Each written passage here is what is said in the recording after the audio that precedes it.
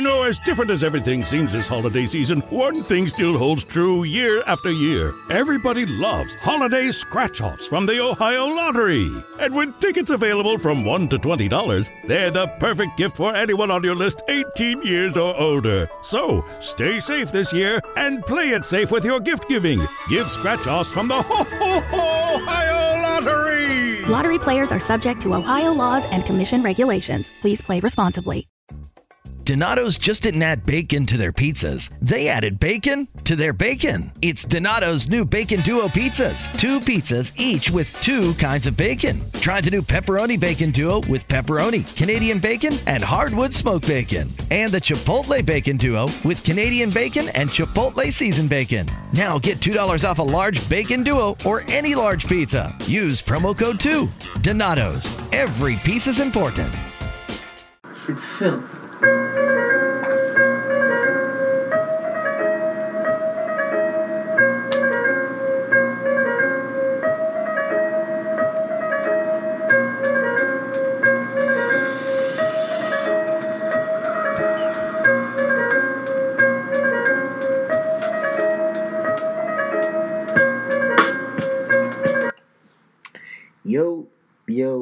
Yo, welcome everybody to another episode of Reasonable Wrestling. Better late than never. And it's I, the Most High, and I'm with my tag team partner, CT, aka Chidi Bang. What's going on with you, CT? I feel great, man. I feel enlightened, bro. When it comes to this thing called wrestling, I think we're in a really good place, man. And we keep getting gifts and gifts upon gifts. And I just hope that y'all know, right now, wrestling is one of the best places it's ever been at. I know I always say that because it keeps getting better. But, yo, look at the landscape right now, man. It's so much variety, for one. There is actually things that we've been desiring on TV, more black representation, Roman turning heel, a new competitor that you guys always wanted for years, in AEW, we got there all different type of wrestling there where it's different variety. There's just a landscape is very vast. You got New Japan, you got your TNAs, your Impacts. It's even with the COVID, it's managed to persist. And that's what I gotta say, man. Like everything is wrestling. Like everything is wrestling, And they wrestled through the time of COVID, and they're still doing it and putting on good quality. So I just want to start this podcast off right and just give some props. It's better late than never, but we're gonna get the props to give some love today. With that being said, man, let's just go ahead and roll right into the show. We are recording on a Tuesday, and with that being said, we have went through Clash of Champions already. Yes. And we went through a Raw already. And with that being said, let's just go over the card from Clash, and we can talk about what we liked from it. First and foremost, that opening ladder match between Sammy, Jeff Hardy, AJ Styles, man, one of the best. Yep. Hellacious, thought out, and original matches I've seen in a long time. Absolutely, man. It's a classic, man. I know maybe it's early to say that, but I watched it today because I was a little bit late. I didn't get to watch it on time, but I caught up with it because I heard about it, And what I gotta say is, it was, like you said, thought out, planned out, to the point where you were on the edge of your seat to see who was gonna win this thing, and even with Sammy getting the handcuffs and handcuffing Jeff and AJ. He still had to overcome his own. It was storytelling. It was brilliant.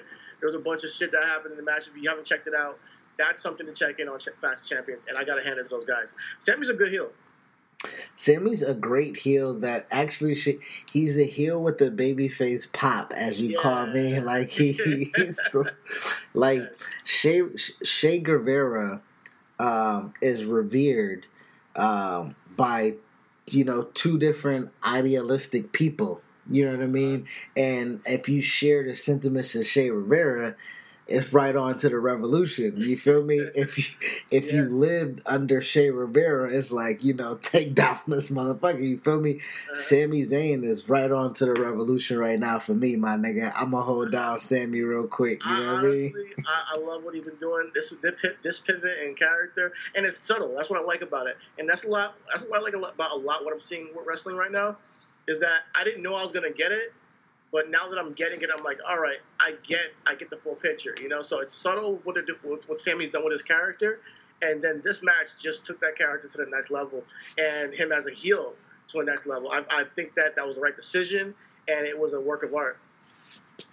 Going forward, next match, that was another surpriser that necessarily shouldn't have been surprised, but is a surprise considering where both of these competitors were at. We had Asuka versus Zelina, right? Zelina Vega has been a long time valet, manager, whatever you want to call her, for Andrade Cien Almas, but this was her first legit, honestly, her first legit championship match under the umbrella of WWE.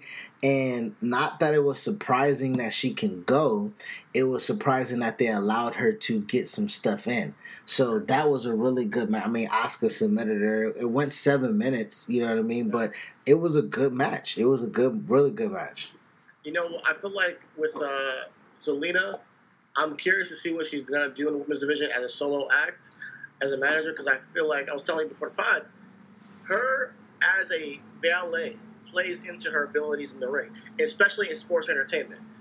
Is Zelina going to give you a 5-star classic and work rate? I don't know. Maybe. I don't know. I'm not saying she won't. But I think that her character is what's going to play into her matches to make them, what it is. Because she's learned over time, being a valet, that giving that performance is, like you said, if you're on the bench, you see the game differently. So she hasn't been wrestling since she was I think Impact.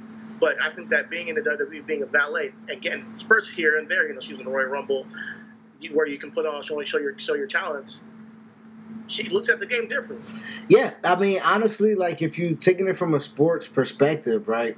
If someone's not, right, Aaron Rodgers get drafted, he's watching Brett Favre. You know what I mean?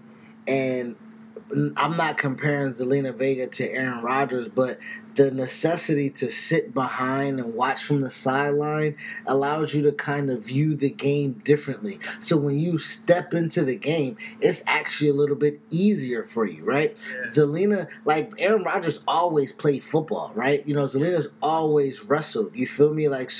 But watching it from the outside in, she can pick up on those little bit of, because she's going to be a heel, right? As of right now, you pick up on those nuances. You pick up on how to get the referee out of place, out of position.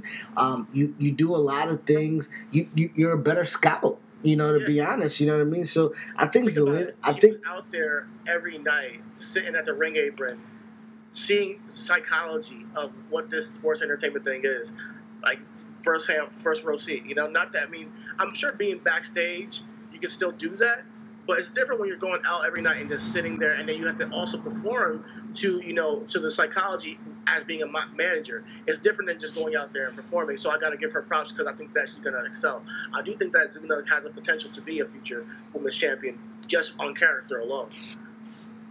I would say that championship will be probably a la of Alexa Bliss, of how she gets it, how she obtains it, how she kind of, is resemblance around as a champion. But I definitely don't think that's out the realm of her being able to. I just feel like that, she is at the bottom of the pecking order. I do feel like that, we will see Zelina Vega as champion one day.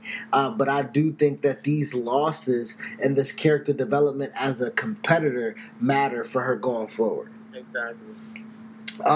Next up on the card that we had, I actually ran that match back on Raw. You know what I mean? It was so nice they had to do it twice. Shout out to my nigga DJ Iceberg in Buffalo, you feel me? Next up on the card, we had Bobby Lashley and Apollo.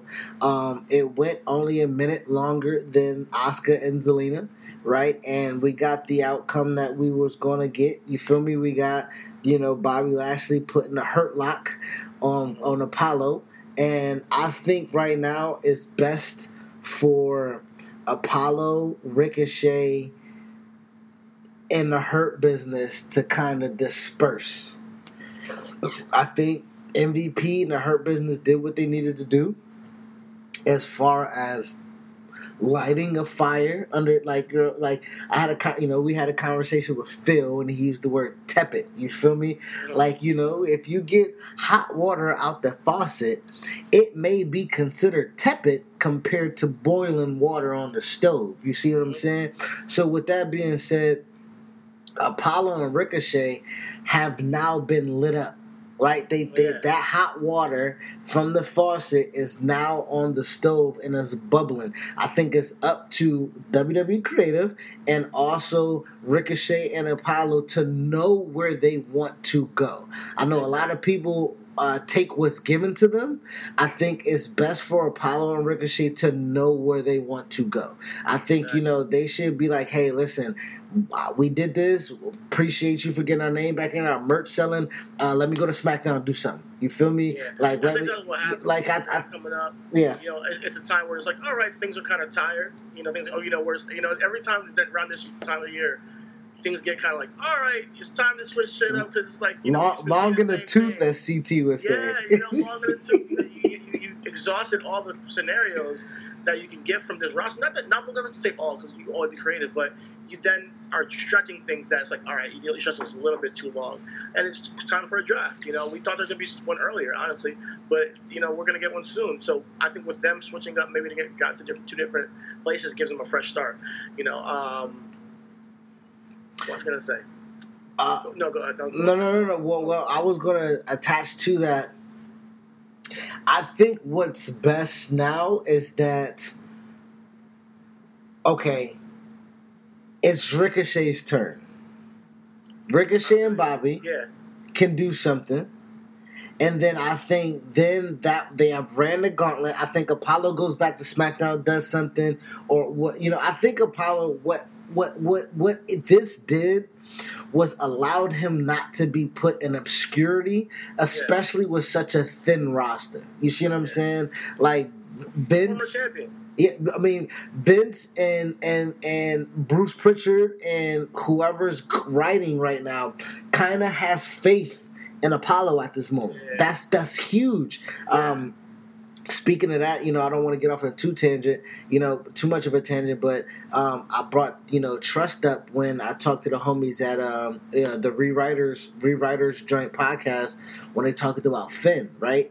Finn getting hurt with the shoulder, Seth getting hurt with the knee. A lot of the things that we talked about Triple H having the ability to do, I think that trust got stripped away from him with his two guys really fucking up the church's money. You feel me? Like, so when it talks about trust is a huge thing that matters with this company.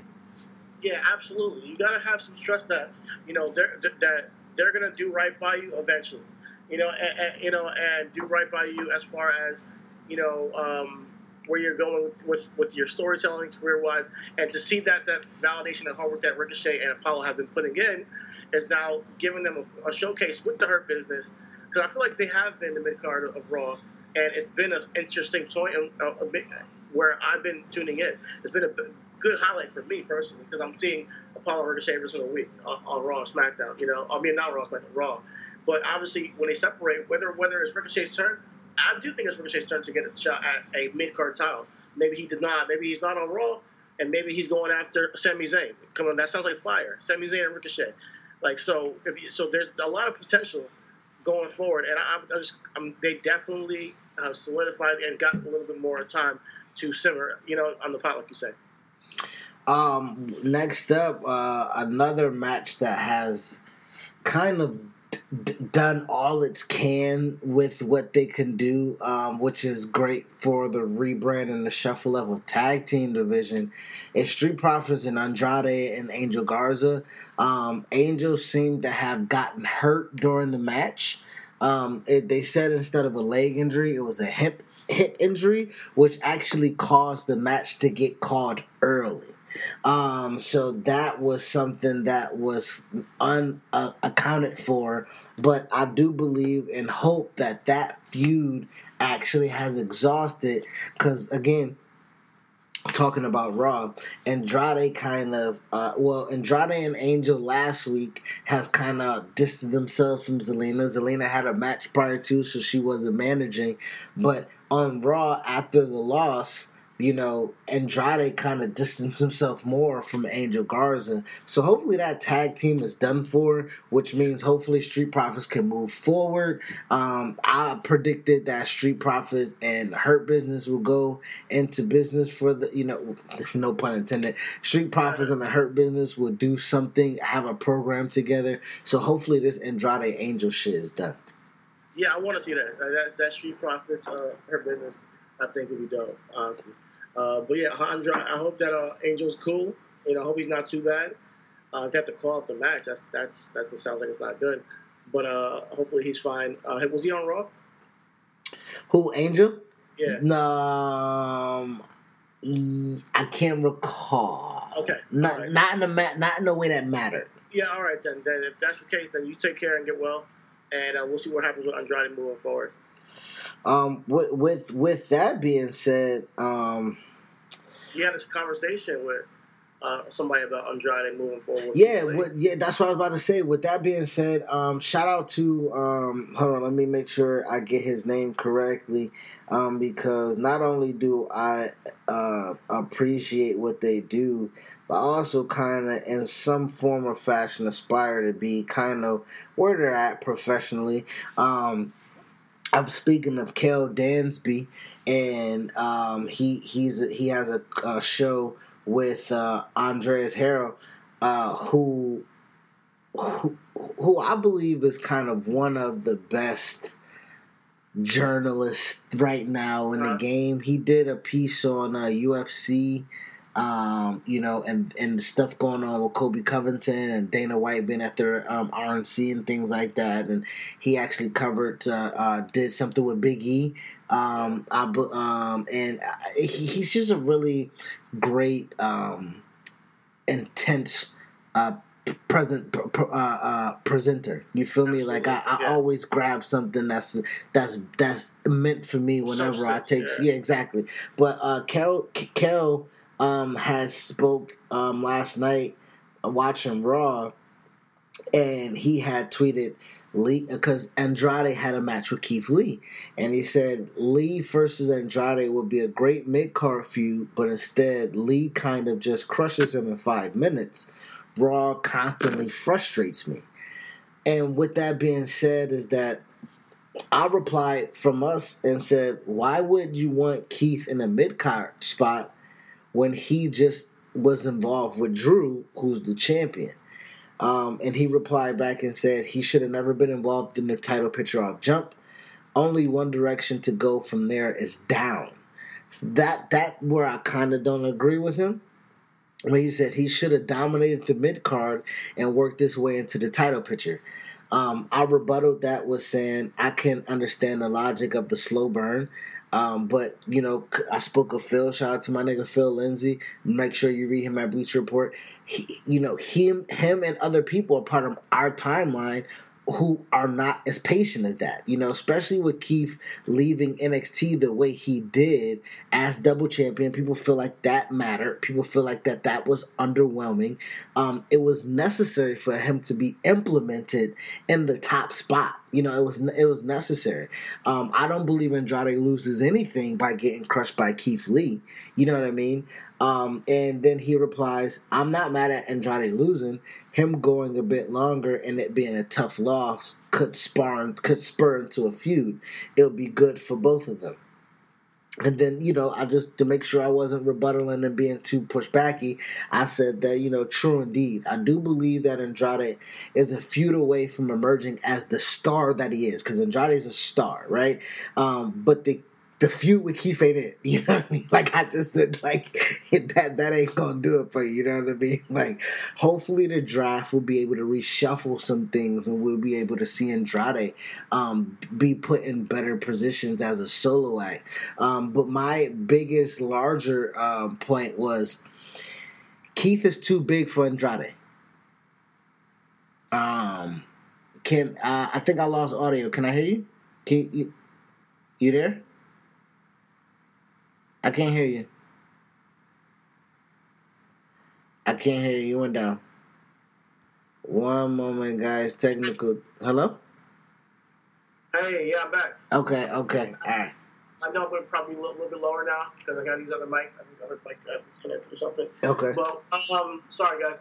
But I was gonna say that I will say this about Andrade and Keith Lee. I will say that I do think that could be a good feud down the line. They're both very talented, and I would love to see that down the line, maybe for a belt or a title somewhere. But nobody's hurt by that. I think that it's a Raw match. Keith Lee's a bigger guy. I think that. Yeah, Andrade's in a space right now. He's in a limbo. And you just sometimes in WWE, you're going to be in that spot. And it's about evolving from now with Andrade. Like you said that, with Ricochet and Cedric got to know, where they want to go. Well, Andrade's in the same space, where, they hopefully can maybe the shakeup is going to, shake up a lot of people. And they're going to have, opportunities. So, with that being said, like you said, right now we're in that between stage. Listen, this is the problem, right? WWE has too many goods. That's true. Think about this. Andrade was in a feud with Finn for the Intercontinental title. Could Finn afford to lose to Andrade at that time when Finn was being brought back up? But that hurt Andrade because Andrade had just got brought up from NXT. Yeah. You see what I'm saying? Yeah. People love what they have on paper, but when you get it, you can't have a tie. Yeah. You see what I'm saying? Like, it's wins and there's losses, and people are... Now, with that feud, neither one of them were made whole of it. Because you could... I feel you, but I think that you said they have so many goods. That's because there is so many goods. That is a very... Like, Andrade and Finn are two great workers who will have a phenomenal mid-card feud, and that's what that pocket is for that period of time. It really wasn't about building Andrade or building Finn because they don't see either one of them like that in that time. So when it comes down to it, I feel like one day we'll get Finn again at the Universal Championship level. Right now he's doing his NXT bit, and one day we'll see Andrade. I'm Bob Sullivan, the new host of AARP's The Perfect Scam podcast. And with Frank Abagnale and other top fraud experts, we're bringing you brand new episodes of America's most shocking scam stories. I got an email alerting me to 22 accounts that had been opened up in my name. Scam was masterfully designed. New episodes available now. Subscribe to the Perfect Scam podcast on Apple Podcasts, Spotify, or wherever you get your podcasts. I'm Bob Sullivan, the new host of AARP's The Perfect Scam podcast. And with Frank Abagnale and other top fraud experts, we're bringing you brand new episodes of America's most shocking scam stories. I got an email alerting me to 22 accounts that had been opened up in my name. Scam was masterfully designed. New episodes available now. Subscribe to the Perfect Scam podcast on Apple Podcasts, Spotify, or wherever you get your podcasts. WWE champion, but Andrade might need to evolve. That's all I'm trying to say is that, and I do want to see Keith Lee versus Andrade one day, which I do think could be a good angle. Don't get me wrong. It could be a good mid-card feud. He's right. It could be a good mid-card feud, but I'd rather see Keith Lee right now be fighting for that top card, spot. I think he has what it takes, to be in that Randy Orton, Drew McIntyre lane, and KO, all those guys at the top and learning from the learning tree with those guys while obtaining a spot in the main event where he can hold it down. So, I feel like he's getting groomed to be that guy. He can't go down right now. And even he can't even have a tough match. You feel me? Like, yeah. If Keith Lee squashes, I know Kurt Hawkins isn't there anymore, or Brian Myers, wherever his name is, I'm sorry. But, like, if Keith Lee has a match with Kurt Hawkins after getting punted in the head by Randy Orton, it doesn't matter. So, so Andrade has to get sacrificed in that point. You see what I'm saying? Because it tells the viewers where we really see Keith Lee at, and that is, he's at the top. Exactly. Yeah. Exactly. And with that being said, you mentioned Drew McIntyre and Randy Orton. They had an ambulance match. It went about 20 minutes. It went a minute less than the main event. The main event was Roman and Jey Uso, which we'll talk about in a few. But the Randy Orton and Drew McIntyre, I really wished or hoped that it would have been I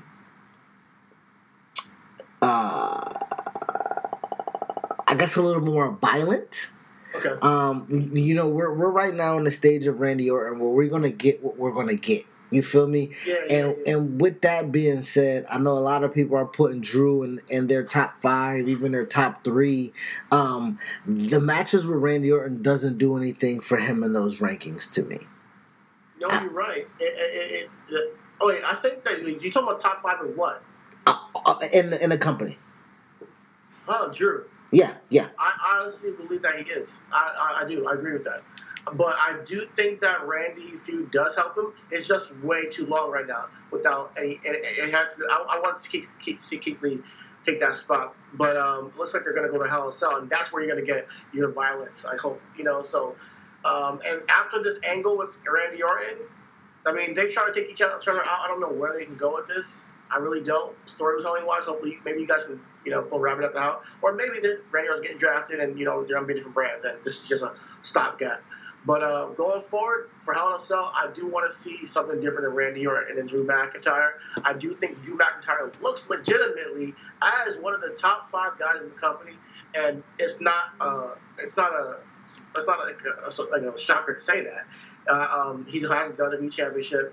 They present him as such. He just yesterday night he was in the ring with all the people Randy Orton kicked, and that's him rubbing shoulders with legends. Big Show, Shawn Michaels, Christian, Ric Flair. So that's him getting that spot, getting coronated. Like, all right, you're one of us. And I do think that match was good. I do think that Drew McIntyre showed intensity in that match. That like, all right, he's that guy. So him going forward is just gonna be right. I feel like even if he drops us to him.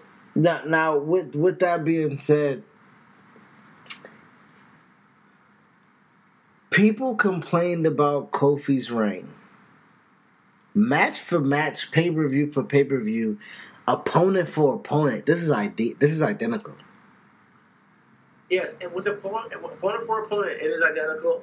But I don't know if that's just happenstance or those are the guys that they see an escalation of. I do think that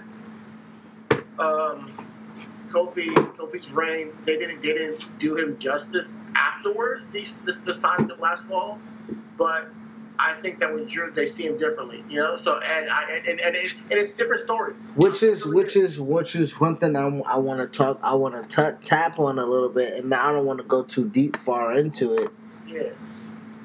Kofi should have and never would have ever been champion if there wasn't for an injury. And with that being said, he is strapped with the most lackluster championship run when it is actually as strong as a lot of championship runs. You feel me? Like it's difficult. You feel it's like peep this, right? I take it, and this is again a tangent that I don't really want to go too far into. But when Philly signed Mike Vick after the dog scandal, and they already had their quarterback, and they quarterback get injured, and Vick goes and wins them a couple of games.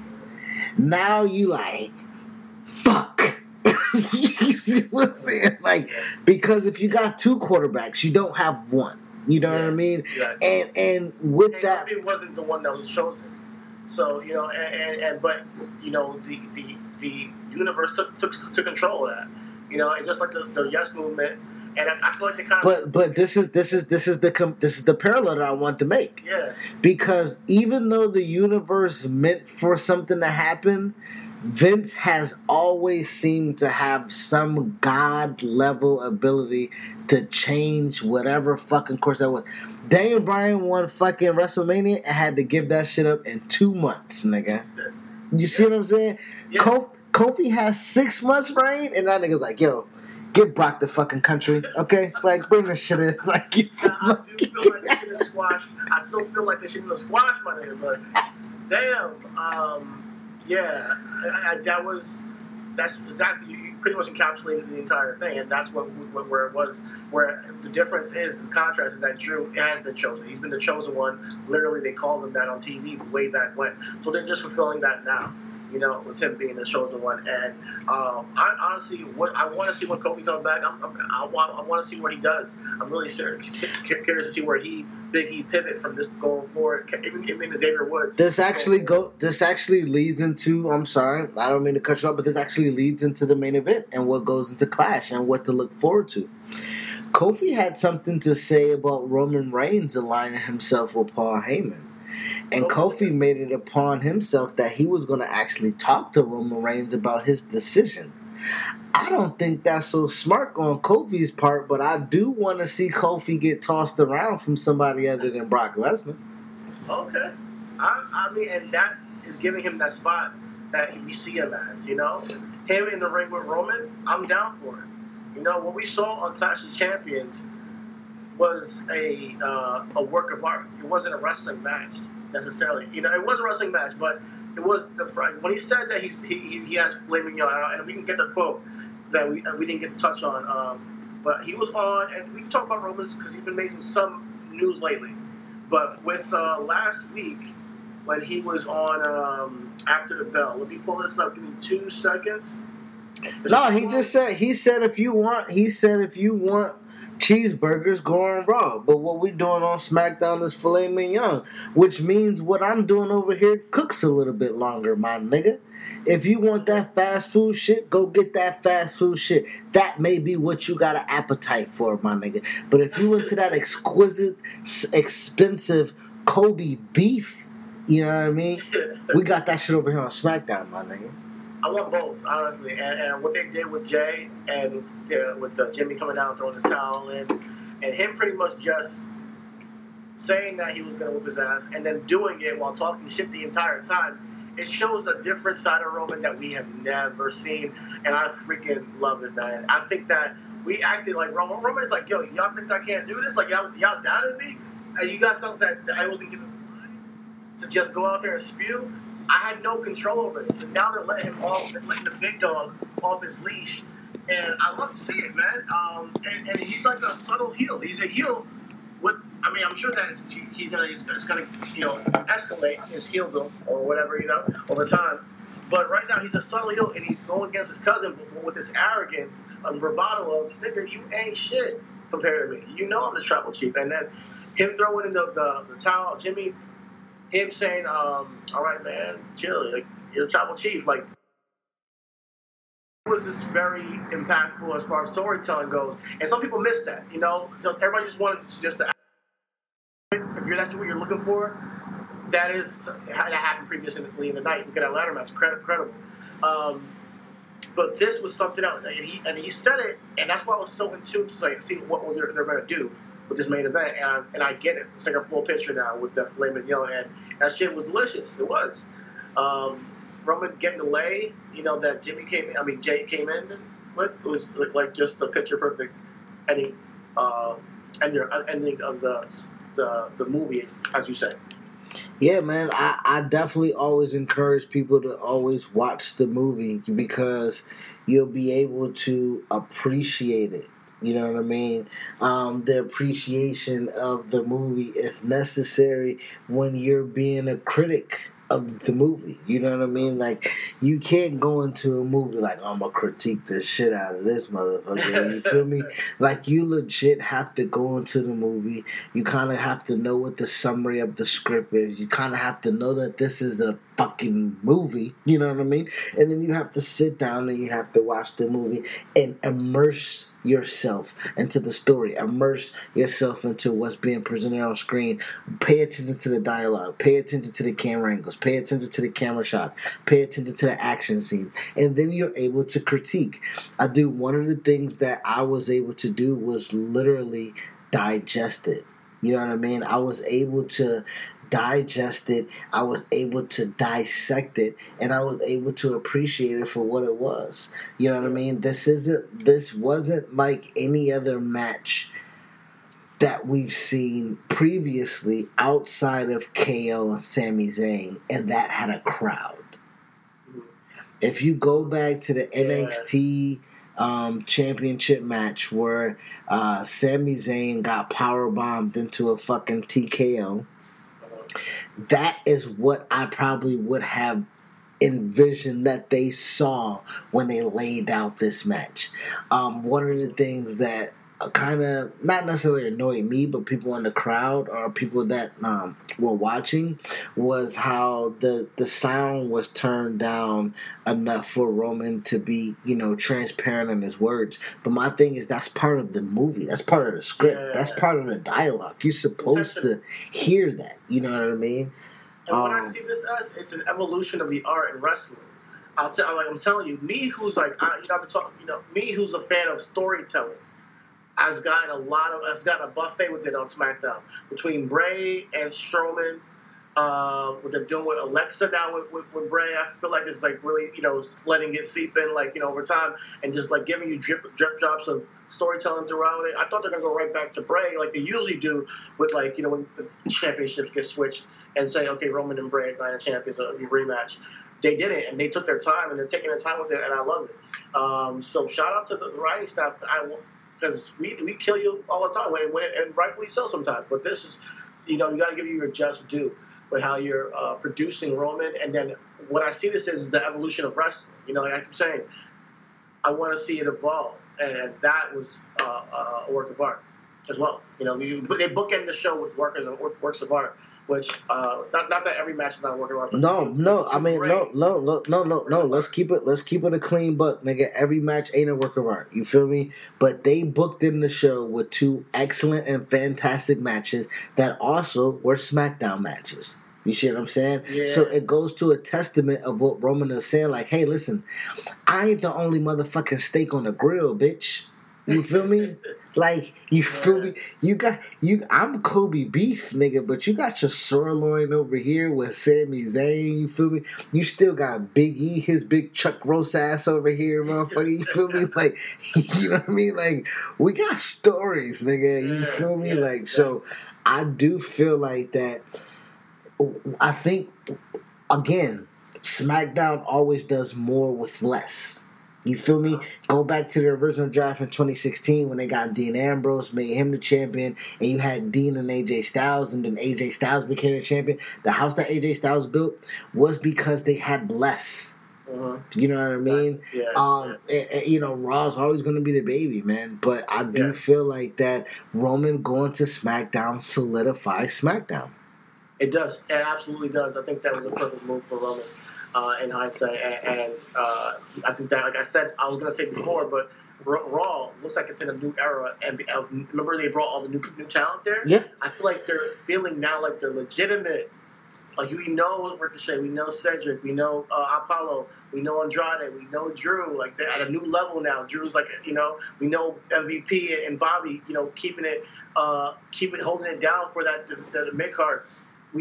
It's different. Raw is different, and it's gonna be the baby always. But like you said, sometimes you want to have a little fast food. I want both. I'm a fat ass. I eat this fast food and I eat the steak on SmackDown. So shout out to the writing staff. I do think that there's sometimes. I think that change as a whole was good. It was what it needs to be. Moving forward, like we say, this is Tuesday. We're talking about stuff that happened from the week prior and over the weekend. Let's go ahead and talk originally what happened directly after Raw, which was not a lot. I think we kind of touched previously of some things. Keith Lee and Andrade was a match that happened. It was about 5-6 minutes. Keith Lee went over.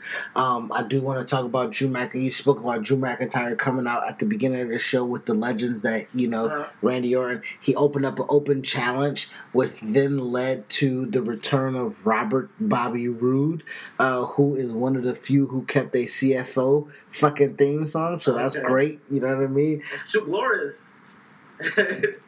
So Drew McIntyre and Bobby Roode was the main event. Like I said, we had the rematch between Asuka and Zelina. That was good. Outside of that, Raw was, after the pay-per-view, it was a mundane show. You know what I mean? And then sometimes we're going to get that in 365 days a year. And there's a draft coming up. So, hey, it is what it is, With that being just don't give me Drew again. Don't give me Drew and Ranier and Alice up, please. Let's stop this. I think going forward, let's go back a little bit. Let's turn the dial just a tad back. We're almost a week from last week's show of AEW, and I do want to give a quick shout out to what I saw last week because we didn't necessarily speak about it. Cody returning back after Brody Lee's match. I forgot who he wrestled. He destroyed some nigga. Orange Cassidy. That nigga. You feel me? Yeah. Cody comes back. Dark hair, black hair, still with that horrendous tattoo. But Brody brought up the dog collar match. Beat the dog shit out that nigga. You feel me? Like that's my only request, nigga. If you gonna have a dog collar match, Brody Lee, you gotta beat the dog shit out of Cody Rhodes, bro. I want to real quick book Brody Lee because I had a different take when I watched AEW on how I would have done this with Cody returning. I would have waited a little bit longer. I don't think it was the right time. And Cody, yes, you are one of the main stars on AEW right now.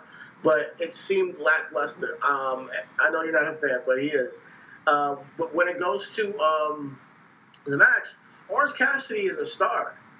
I would have had Orange Cassidy beat Brody Lee and become TNT champion. Have Brody Lee beat his ass immediately after that with the dark odor to the point where there's welts, glutes, warts. I don't know. Man, I'm not sure if there's be a blade job or anything like that, but beat him down as a sacrifice, and then still hold on to the TNT Championship. That makes the Dark Order look like a threat, not like a joke. That makes it look like, regardless of you beating me and taking my championship, I'm taking it back. There's nothing you can do about it. Then you have Orange Cassidy as a former TNT champion, build it up to the pay-per-view where Orange Cassidy actually officially loses it back to Brody Lee, and then you have Cody return right there. And then you have a dog killer match coming up down the line. That's how I would have done it. So you think Cody should have been off TV probably at least, let's say they don't have a let's just say not have a pay-per-view. They have their year show coming up, right? They got, they got Moxley and Lance that's coming up on October or something, I believe. Hold on, let me not be disrespectful. I believe it's October 6th is their October 6th is their year anniversary of the show. So I do think that would have worked if Cody could have just held off 2 more weeks. Like if he would have held off 2 more weeks, I think that would have mattered. It would have been Brody Lee losing the title, beating him down immediately, holding the title. You see that Orange Cassidy is gone for a week.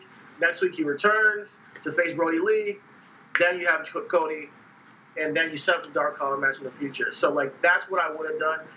And you would have gotten over Orange Cassidy as a brief champion, but not really because he didn't really hold the title, but he did win the match. He somehow stuck it in. And that's you tell a story through getting him over as well as getting Cody over, as well as getting Brody Lee over, and the Dark Order over at the same time. That's actually great booking right there, man. Outside of that, FTR had a match with the Best Friends outside of, because the Best Friends had just beat Santana and Ortiz in that parking lot brawl. Of course, FTR wins. I feel like they got Chris Jericho and Matt Hardy in the feud. Miro made his debut and had a scare. It was trash. The man was a trash tag team match, man. I'm sorry, I know I said I'm going to be all love, but I got to be honest, too, bro. I want to really see Rusev Day, Miro, the best man, come out there. It's not his fault. It was Sonny Kiss and Joey Janela. Sorry. but they were a little bit sloppy. I'm keeping it a buck, and I'm just gotta be honest. AEW, you know, so I gotta be honest. I'm not gonna. Hey, I love both of y'all with your, you know, but that wasn't all there.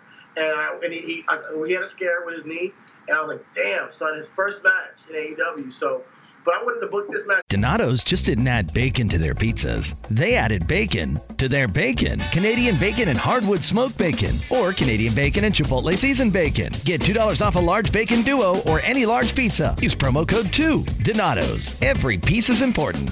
Donato's just didn't add bacon to their pizzas. They added bacon to their bacon. Canadian bacon and hardwood smoked bacon, or Canadian bacon and Chipotle seasoned bacon. Get $2 off a large bacon duo or any large pizza. Use promo code 2. Donato's. Every piece is important.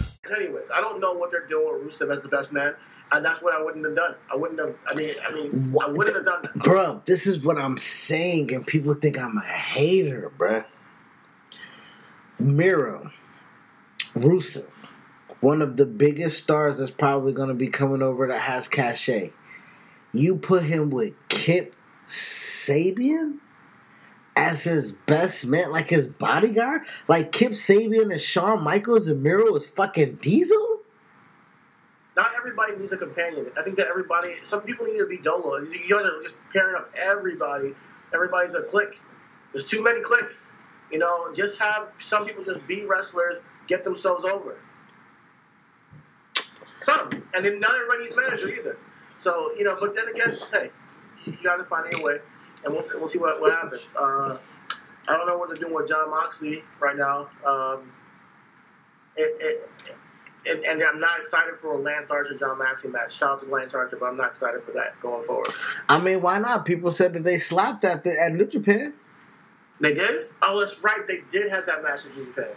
You know what? Maybe I'm underestimating it, and I just gotta give it a shot. Maybe the match is gonna be good, but when they're getting there, exactly. So this is so this is my point, right? This is my contradiction, and this is not a gotcha moment for you. This is just for wrestling Twitter in general, right? AEW, the story is hurting a Lance Archer and Jon Moxley match, which probably should slap. If we go back to WWE and we have a match of just, you know, Keith Lee and Andrade, like, you know, like we have to dissect them like, oh, Raw's horrible. Like, it's Keith Lee and Andrade, nigga. And we honestly know Lance Archer ain't gonna win the title, nigga. So, like, you want to see a 20-minute Lance Archer, Jon Moxley brawl, nigga? Like, what are we talking about? Yeah, it has to be. I want to see Jon Moxley have somebody that looks like an equal come up and face him, and we haven't seen that. Somebody as a player that looks like an equal star to him. Say, hey, you know, and that could have been Miro if he booked it a certain way, and it also goes to the storytelling. It makes it feel. If you make somebody feel like they're important, and it doesn't just take beatdowns and blood. If you make somebody feel important through your storytelling and between the relationship between them and the other arch nemesis, we're hooked. You know, with the relationship between, you know, Lance Archer and Jon Moxley, you gotta tell it, bro.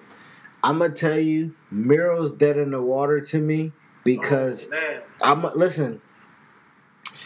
When he debuted and his promo was about the brass ring, and he still talked like Rusev, and then he comes out and he has Sonny Kiss and Joey Janela as his first match. I'm done. They had a shot, bro. It's the total opposite when you have Will Hobbs coming and wheeling a chair at fucking Brian Cage. It's different presentation. Yeah. Exactly, and that makes him look like, oh, who's this guy? You know. So yeah, you guys gotta find where to click. And I don't know. I think people are more confused with this shit. You know. Speaking of confused, and I know that they've been getting killed all week with Retribution. Is that dead in the water? Because you just said dead in the water for Miro. I think Retribution is dead in the water unless there's two scenarios that happen. But before I answer that, do you think they are dead in the water? Nigga, I have never cared about Retribution to care if they drowned, swam, surfed, nigga. Like, I don't give a fuck about them niggas, bruh. Okay. So I guess that means they're dead in the water. But I feel like, how do you salvage it? You know, because I feel like bringing people up in this manner is a good way to debut new talent. That's how I look at it. You know, but if it's not going to work and get the rub if they don't have a figurehead, such as the Dark Order did with Brody Lee, or they completely eviscerate the entire roster like they said they're supposed to. You know, unless they actually accomplish their mission. You know, you can't debut a rebellious group like this, have them sign to the company, but they're still rebelling against the company, and we don't know the reason why. And then they're getting beat by the company. This is what you do wrong. So you're just like repeating history with this shit. Nexus, the invasion.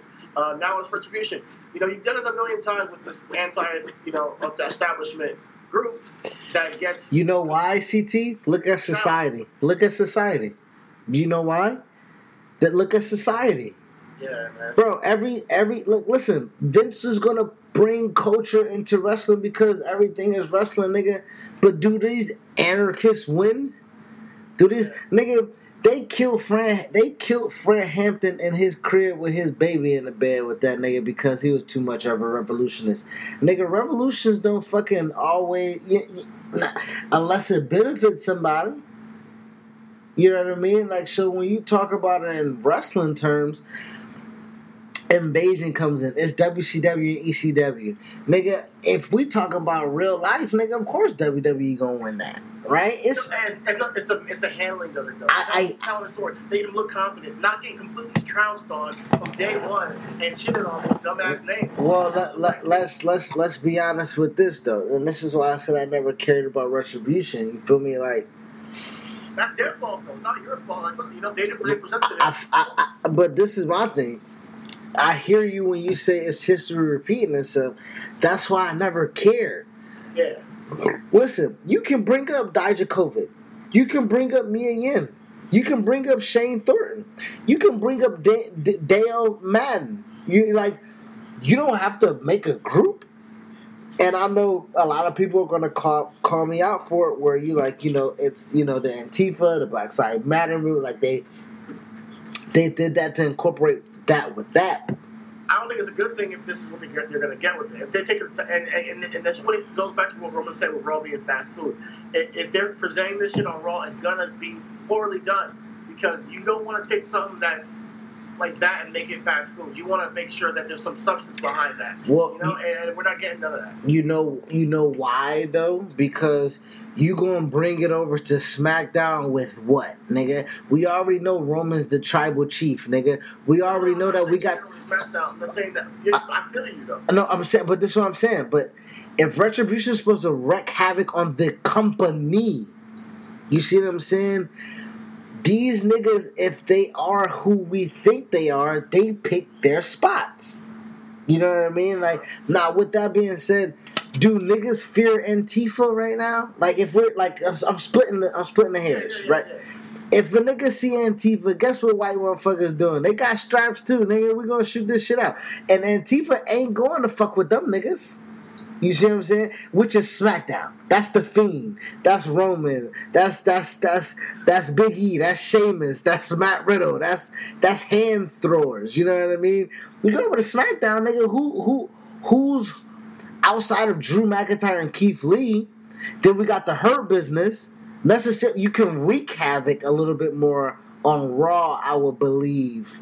You know what I mean? But what you're saying is, to get back into the conversation of things, when you asked were they dead in the water, I never believed them in the first place. When the lights were flickering about a month ago and stuff like that, and they came out even with the chainsaw and shit like that, like, yeah, it never moved me. Downhill. I get it. For you, it never started. So I feel you. I get where you're coming from. Me, I thought it was a creative way to bring up new talent, and I think it could have worked if done properly. But right now, it looks like in the water. I mean, but how many things could have worked if done properly? Like, we can hindsight everything. You know what I mean? Like, I'm not really hindsight because as it was going on, I'm saying, all right, this is something but I have to also be real on this week where I'm like, okay, this is jump the shark, where I'm like, okay, you guys have some legs, I'm going to watch the movie, give them a chance. And then you start watching the movie, and you're like, okay, all right, I see that you guys actually did bed with this, so over time, it's not really hard. It's just like, okay, you're starting to realize, all right, they really can't go nowhere anymore. I'm gonna keep it a buck. Since you want to bring up movies, nigga, listen, Retribution came on and it said produced, written, and directed by Tyler Perry. I turned the fucking channel. I'm never giving that movie a chance. Okay? I'm never giving that movie a chance. Got it. I got you. All right. So, with that being said, I'll stay tuned on what happens, and I'll let y'all know. But I don't see it going anywhere without a figurehead that actually has a reputation for being a main eventer or a star in some facet, or them actually doing what they said they're set out to do, which is not happening. Which we already know if they're going to be trash and just be mid-carders in that case that are like disbanded and just thrown to the wind. And this is setting up for failure, So it's like, oh, you were former Retribution, ha ha ha. And then it's like that. Well, I think what happens and what protects them is the mask, right? Because you can always repackage a person like Dijakovic. Like we may know it's Dijakovic, but if they hide some of his move sets, if they keep him with a mask on, they can always bring back Dijakovic.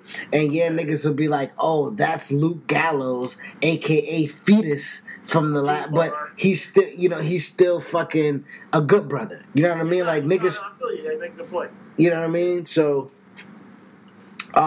moving on to we talked about NXT. We talked about Retribution, which was former NXT talent. Let's go into NXT 31. That's actually going to be happening on Sunday. And I know we touched on last Wednesday's AEW, so let's touch on last Wednesday's NXT. They had a gauntlet match for the number one contendership for the NXT Championship. Kyle O'Fucking-Riley outdoed everybody, and it's Kyle O'Reilly, Finn Balor, NXT Championship. That match on paper is Lamar Jackson, Patrick Mahomes, nigga. Now, I don't know how the result of that is going to be, as we saw last night, but on paper, that's supposed to slap, nigga. Absolutely, Kyle O'Reilly is a great performer. We honestly always been champion that guy on Week Wrestling here. So I'm tuned in for it. I'm glad he's getting this spot. But what I want to know is just do they Undisputed do the New Day thing where it's like, oh, you get your opportunity and we support you, or Evolution thing where they always support you until you actually win it. It's like, all right, thumbs down on Kyle O'Reilly. I mean, at that point when we talk about watching movies, I mean that's a great movie to watch. Yeah, you know what I mean? Like that's a fantastic movie to watch. You know what I mean? Either way, I'm curious to see where it goes at Undisputed Era. I think that's the angle you take here, is what this means for Undisputed Era going forward. Finn just needs to be Finn in this angle. So that and honestly, I see him actually retaining the title. So, but this could be telling maybe he lost the title from somebody on the street. I don't know going forward. So we'll see where that goes. I'm tuning in for that for sure.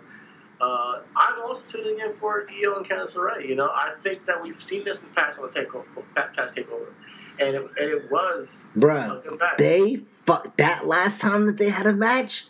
Was probably match of the night. Yeah, it was. So I'm curious to see what the new dynamic and their new character, their new style, how they're going to get down. And for the championship. Yeah, for the championship. I think it's the right move for the women's division, honestly. I was hoping Candice would win.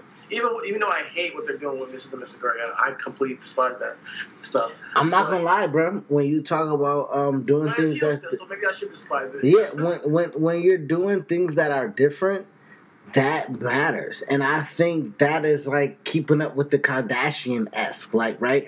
Niggas hate seeing what Khloe and Kendall and Kylie are doing, nigga. Like, Johnny Gargano is playing video games, my nigga. Like, I'm one of those guys. I fucking hate that shit. So, honestly, you know what? Shout out to Johnny. Keep doing your thing. You know, I never down their talent though, and that's why I was hoping Burt County's way to take this victory, and which was a great battle royal, by the way. I loved how they positioned Rhea Ripley and Gonzalez, and they got a lot of other new women talent that I didn't know that they had there in NXT, which we talked about. It's like, hey, there's a lot of women still there, so they're gonna rebuild that division, and Candice and Io are the pinnacle, I think, at the top, with Rhea, and maybe being that third person as far as star potential. So I'm definitely tuning in for that. Outside of that, we got Damian Priest and Gargano. I don't think you take the title off of Priest just yet, but if Candice is going to win the title, you put the title on Gargano and you have them husband and wife run through NXT.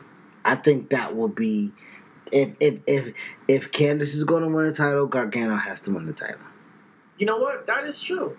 I don't mind that, actually. I don't mind that being the case. Candice and Gargano winning the title and running roughshod on NXT, just make people, just being obnoxious. Super white. Just be super white. Yeah, over the top. Go over the top with it at this point. But yeah. So NXT is, I think, it's in a rebuilding stage, and we're seeing some fruits, some sprouts on what they're building with the new roster going forward. Going forward, though, let's do another match that's on NXT 31, but who is our booking black? And which is the only black guy. I'm sorry, Velveteen Dream's on this show, but we're not going to talk about him. The other black guy on the show, the black guy that matters, we got Swerve, Isaiah Swerve Scott versus Santos Escobar for the NXT Cruiserweight Championship. And booking black for me is just period. This is just it. Swerve has to win, or he has to get called up. That is it for me. Swerve has to win, or he has to get called up. And when I mean called up, I don't need him going to Raw either. He needs to go to SmackDown. Yep. I think Swerve going to SmackDown, he kind of lobbied for it. I think Swerve going to SmackDown, Swerve and AJ. Swerve and fucking Chad Gable. Swerve and Matt Riddle. It's been for ages, since MLW, Swerve and Matt Riddle. Seeing that on the big stage, I gotta see it. So, I mean, it'll happen one day, and I think that you're onto something, man. I think that you have Santos Escobar take the victory. And you have to get called SmackDown in the draft. So I can't wait to see him on Friday night. Bruh, I think honestly, real life, Swerve getting called up to SmackDown. You know, certain wrestlers NXT just don't fit them, right? Certain NXT just doesn't fit them. Swerve has been working indies his entire career. He is above that small ass crowd. You know what I mean? Like that guy he's big time. Yeah. You know what I mean? I think Swerve coming out on SmackDown, whether it's the Thunderdome, which we're going to get into business and logic later, I think the Thunderdome contract is coming up to an end soon, which will then entice WWE to kind of do live shows. Yo, you know they piped in a "This is awesome" chant in the Sami Zayn, AJ Styles, Jeff Hardy. Yeah, nigga, because you know how it's hard to have people cooperate virtually. Right? You have people getting produced in the thing and like, hey, pump the guys up. This is awesome. Clap and stuff like that. And you literally got people who got the email and just going to sit there and like... And my thing is like, you're not helping the show. You know what I mean? So at that point, like, yeah, nigga, I got to turn up some decibels. You know what I mean? Like, you feel me? Like, on a symbiotic relationship with the performance in the ring. And yeah, there's some trolls out there. Which is hard to kind of it's hard to discern who is who when you're just trying to fill out that space. You know what I mean? Like you can't fucking do fake email, searches and shit like that. Like, you know what I mean? Like you don't know who's who. You know, you had a nigga with a Chris Benoit poster on there, or the teddy bear nigga. Like it's just niggas just doing mad ignorant shit. Yeah. Honestly, Shit, yeah. When the Thunderdome, has it been a success to you? I think it has been a success. I think it's innovative. The era is going to be one that's well known, and I honestly liked it. I think they used it. They were creative with it, even with the Battle Royal with Casey Catanzaro, man. Well, that's not the Thunderdome, but that was a cool spot though. But yeah, I think that's just different era. Speaking of business and logic, let's go ahead and roll into it. Last week, I wanted to kind of talk about Stephanie selling some stock. I think she sold about $2.2 million worth of Class B stock of the WWE. She still has some Class A stock, which is, majority of it.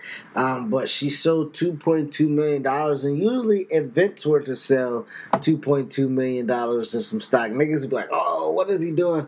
I think Stephanie probably just went on vacation or some shit like that. You know what I mean? Like, she just like it. Yo, shout out to Stephanie, man, getting that money. Honestly, hey, I'm not counting any pockets. I think that is good. I'm not going to read too much into it. I think that you said it was her birthday, so happy birthday, right, to Stephanie McMahon. And hopefully you're using your money wisely. Have fun. Using your money wisely. She's the billionaire princess, nigga. What is using your money wisely, nigga? She probably bought a fucking jet, my nigga. Like, what do you? Use your money wisely. It's Stephanie fucking McMahon Levesque, my nigga. Like, I mean, I don't care about their pockets. I'm just like, hey, that's all of this I got for you. Well, the reason why I brought that, I mean, Vince, again, like I said, if Vince sells $2.2 million, niggas is like, oh, he's buying an NFL team. You know what I mean? Like, nigga, niggas will read into niggas selling stock to get some money in a pandemic. You know. You know what? I'm not gonna say that Stephanie's not doing some business, but if she is, we'll find out about it, and we'll just wait and see. Otherwise, if she's just going to buy a jet or a condo or an island or whatever else she wants to do, she wants to just level up her income and sell some shit. Hey, go right ahead. I mean, you have the right to. You're the $1 billion princess, as you say. But yeah, there's a lot of good causes out there if you want to use your money well. I do think that as far as going to business and logic, though, honestly, we did talk about previously when WWE did pay the Amway Center for the Thunderdome for renting it out. We're coming into an age where people want to live as if COVID is not here. Right? So we talked about WWE running a sloppy shop by not necessarily doing a lot of great testing at the beginning of this. Having a lot of their main players opt out because of their lack of testing, for their lack of concern of what's going on. And also, like we live in Florida, right? Our governor isn't the fucking smartest. Let's just go ahead and throw that on the table, right? For Governor DeSantis to be like, yeah, phase 3, when we got like 200,000 cases a week. You know what I mean? Like, it's not smart. You feel me? People are really dying from this, bro. It's crazy. Dying. Yeah. But you know what niggas is also dying from? Not making money. And I think that's a huge statement on what we are as a society when we talk about business and logic. And like, is it logical for WWE to run their business as a business? Currently, they are showing some sort of success with the Thunderdome. I just read an article that the ratings for last night, they were 4th amongst everything that was on TV. Really? And, I mean, they didn't do huge numbers, but when you break it down, there were Monday Night Football brought in 14 million eyes. Yeah. But WWE brought in 1.9. Okay. You know what I mean? Now, with that being said, like, this is what you have to bring into context. This is Lamar Jackson, MVP of last year. This is Patrick Mahomes, MVP of the Super Bowl on Monday Night Football, right? Football is the most gambling-ized fucking thing in the world. And then wrestling is 4th behind that, and Bachelorette and some other the hockey, I think some shit. I don't know. But what I'm saying is, your business isn't hurting from you not running live events. Now, I do know that Vince is a greedy motherfucker, and people are running live events, NFL teams, also other wrestling companies. Is it smart? Do you think it's due diligent on their end to do this, right? Do you believe, are you going to a wrestling show if they have it? No, absolutely not. This is not the time. But hey, this is the time that people are putting, like you said, dollar over bodies. I wish it wasn't the case. You know, I heard that even AEW had an outbreak. You can't control this. You know, take as many precautions as you can, of course. But we don't want to spread this in phase 3. Just, you know, spread and mutate to something else. And you have people just catching it over and over again. As if, like, oh, we're going to do phase 3 and just tell people, oh, it's the flu, actually. It's the flu season. And that's what they're saying is going to get worse. No, people are going to die from COVID, not the flu. It's not going to get, you know, then they just want us to get back out and spend money.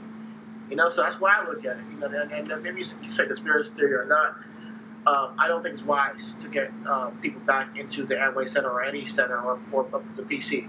I honestly am not going to be going to any events anytime soon, personally. I will support from afar, and you do you. But I wish some of them could have stayed the way it was, or just go back to the PC and do your thing. So otherwise, that's all I got to say about that. You know? Well, I do want to say that I do not believe that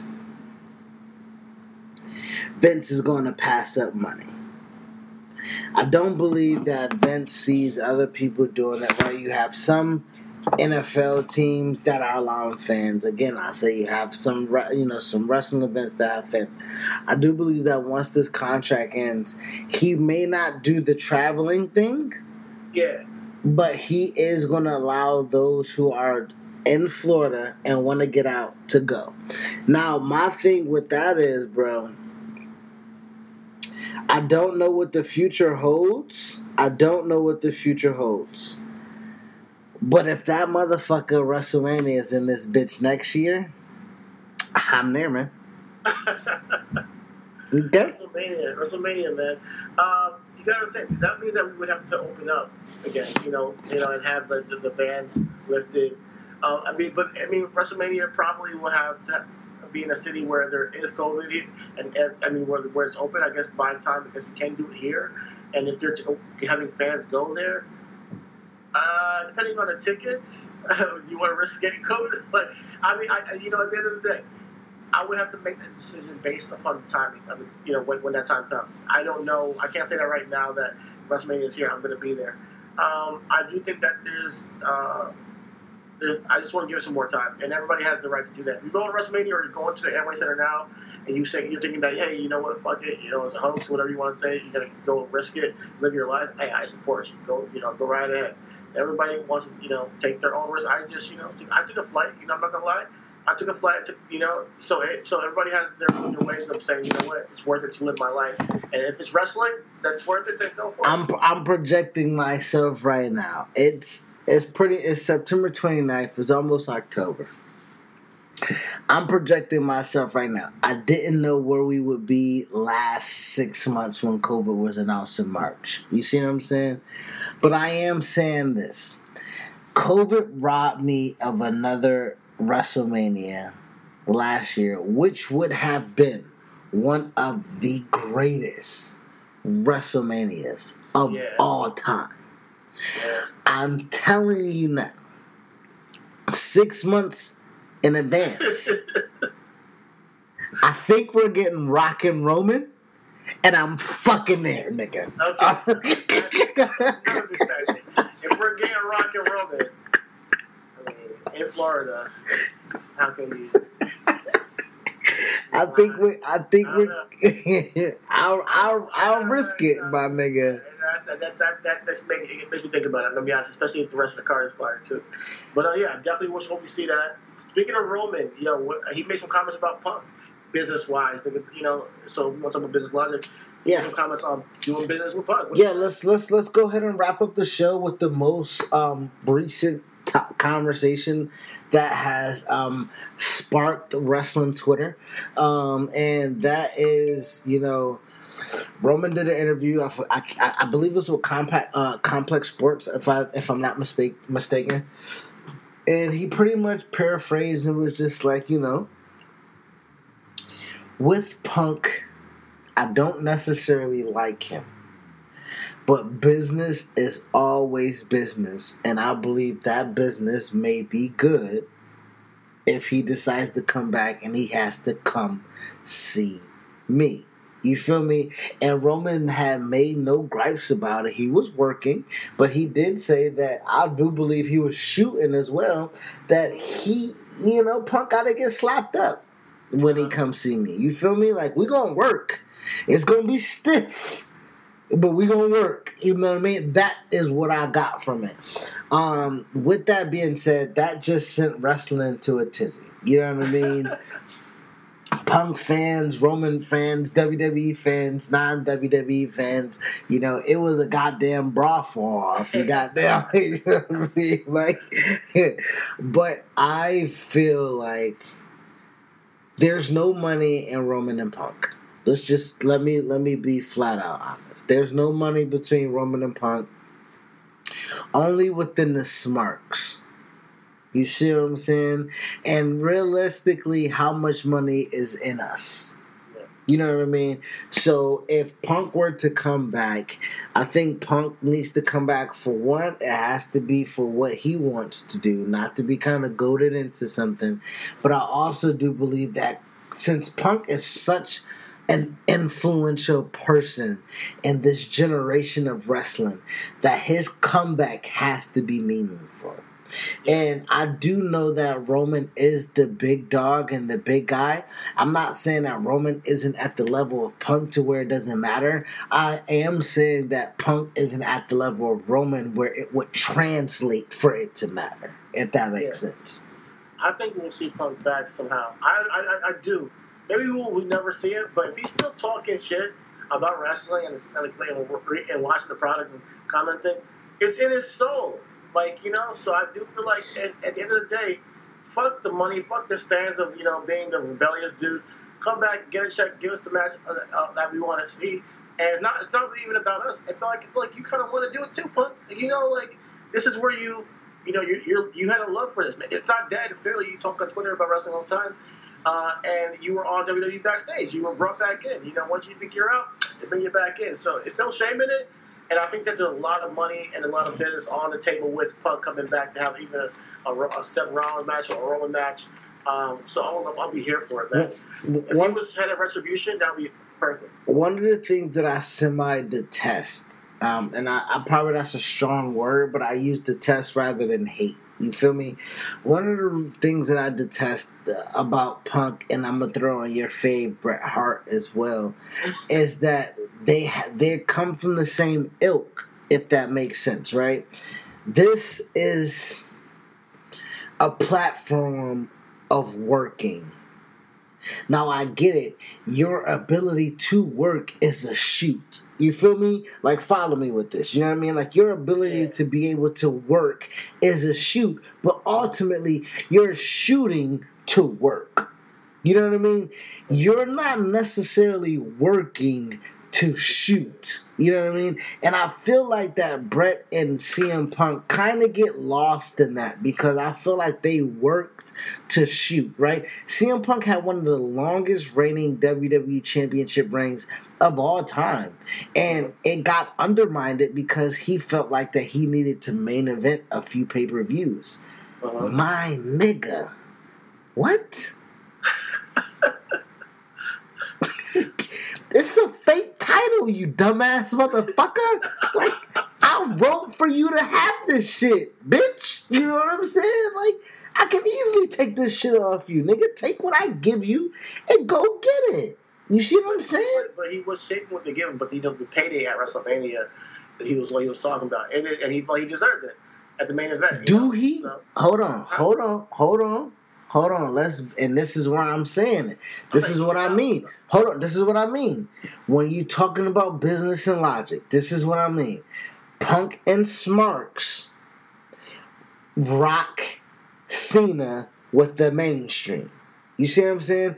The main event that I think we're talking about here is WrestleMania 27 or 28, I believe it was. 27, I believe it was, when we had Cena versus The Miz, I believe, was the pay-per-view that CM Punk got upset about, or maybe it was the Cena and Rock main event. That he and Undertaker should have main evented the WrestleMania that they were at. I think that would have. Listen, CM Punk ain't Batista. You see what I'm saying? When it was John Cena and Shawn Michaels and it was Batista and Undertaker and Batista was the fucking undercard. You know what they did? They went out and put on a fucking blazer that made John Cena and Shawn Michaels go chase it.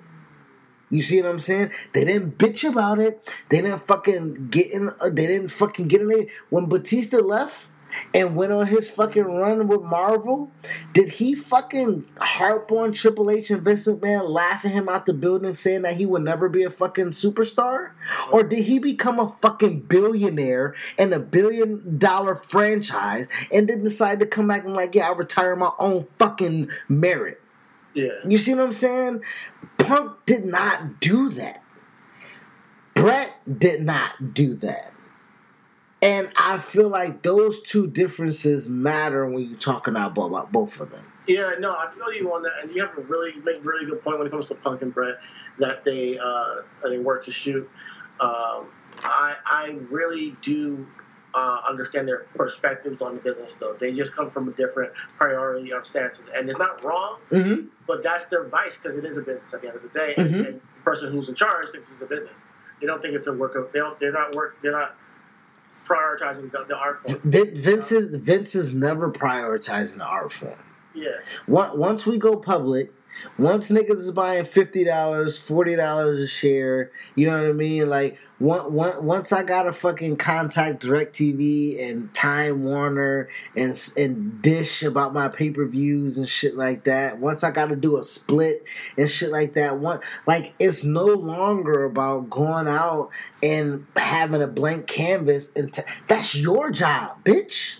That's not mine. You know what I mean? It's Punk's job to have Punk and Taker matter more than fucking Rock and Cena. But guess what you can't do? You can't matter more than Rock and Cena.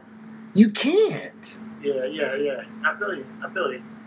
And I didn't think that they should get that main event, to be honest, to be fair. I think that Rock and Cena was the main event on that WrestleMania. But with that being said, man, I do think to book in what we talked about going forward, right? We're recording on a Tuesday. We got Wednesday night coming up, which will be the preview to NXT 31, which we read the card off already. We got Friday. And at the end of the week, which will be a correlation of Clash of Champions, where we will finally get Roman Reigns to speak about the shit that he did last Sunday. Wrestling's just good, man. I'm in a good spot, man. I feel good about it. I enjoy watching it. I enjoy what I watch. And we talked an hour and 20 minutes about things we liked, and we didn't speak about too much about things we didn't. We kept it real with a couple of things, but I feel like we did pretty good. And wrestling's in this spot as long as you're looking at it from the right perspective, and especially if looking at it from the perspective of it's fall wrestling, they tend to shit the bed a lot during the fall, and they're actually giving it a good go at it. This is where we tend to see way too long out, drawn out storylines, way too long out, drawn out, same shit going on every single week with the same two people, and I think that they're switching things up at the right time. But to combat to only combat that, CT, fall is also where we do see Vince kind of put his best foot forwards, because he competes with Monday Night Football. So I think that he tries to compete. I think he fails. No. He tries, but what I'm saying is, I will look at lists. I will even honestly, you know what I'm going to do? I'm going to do my homework. I'm going to go back and I'm going to watch the last 2 years that we've been doing the podcast together.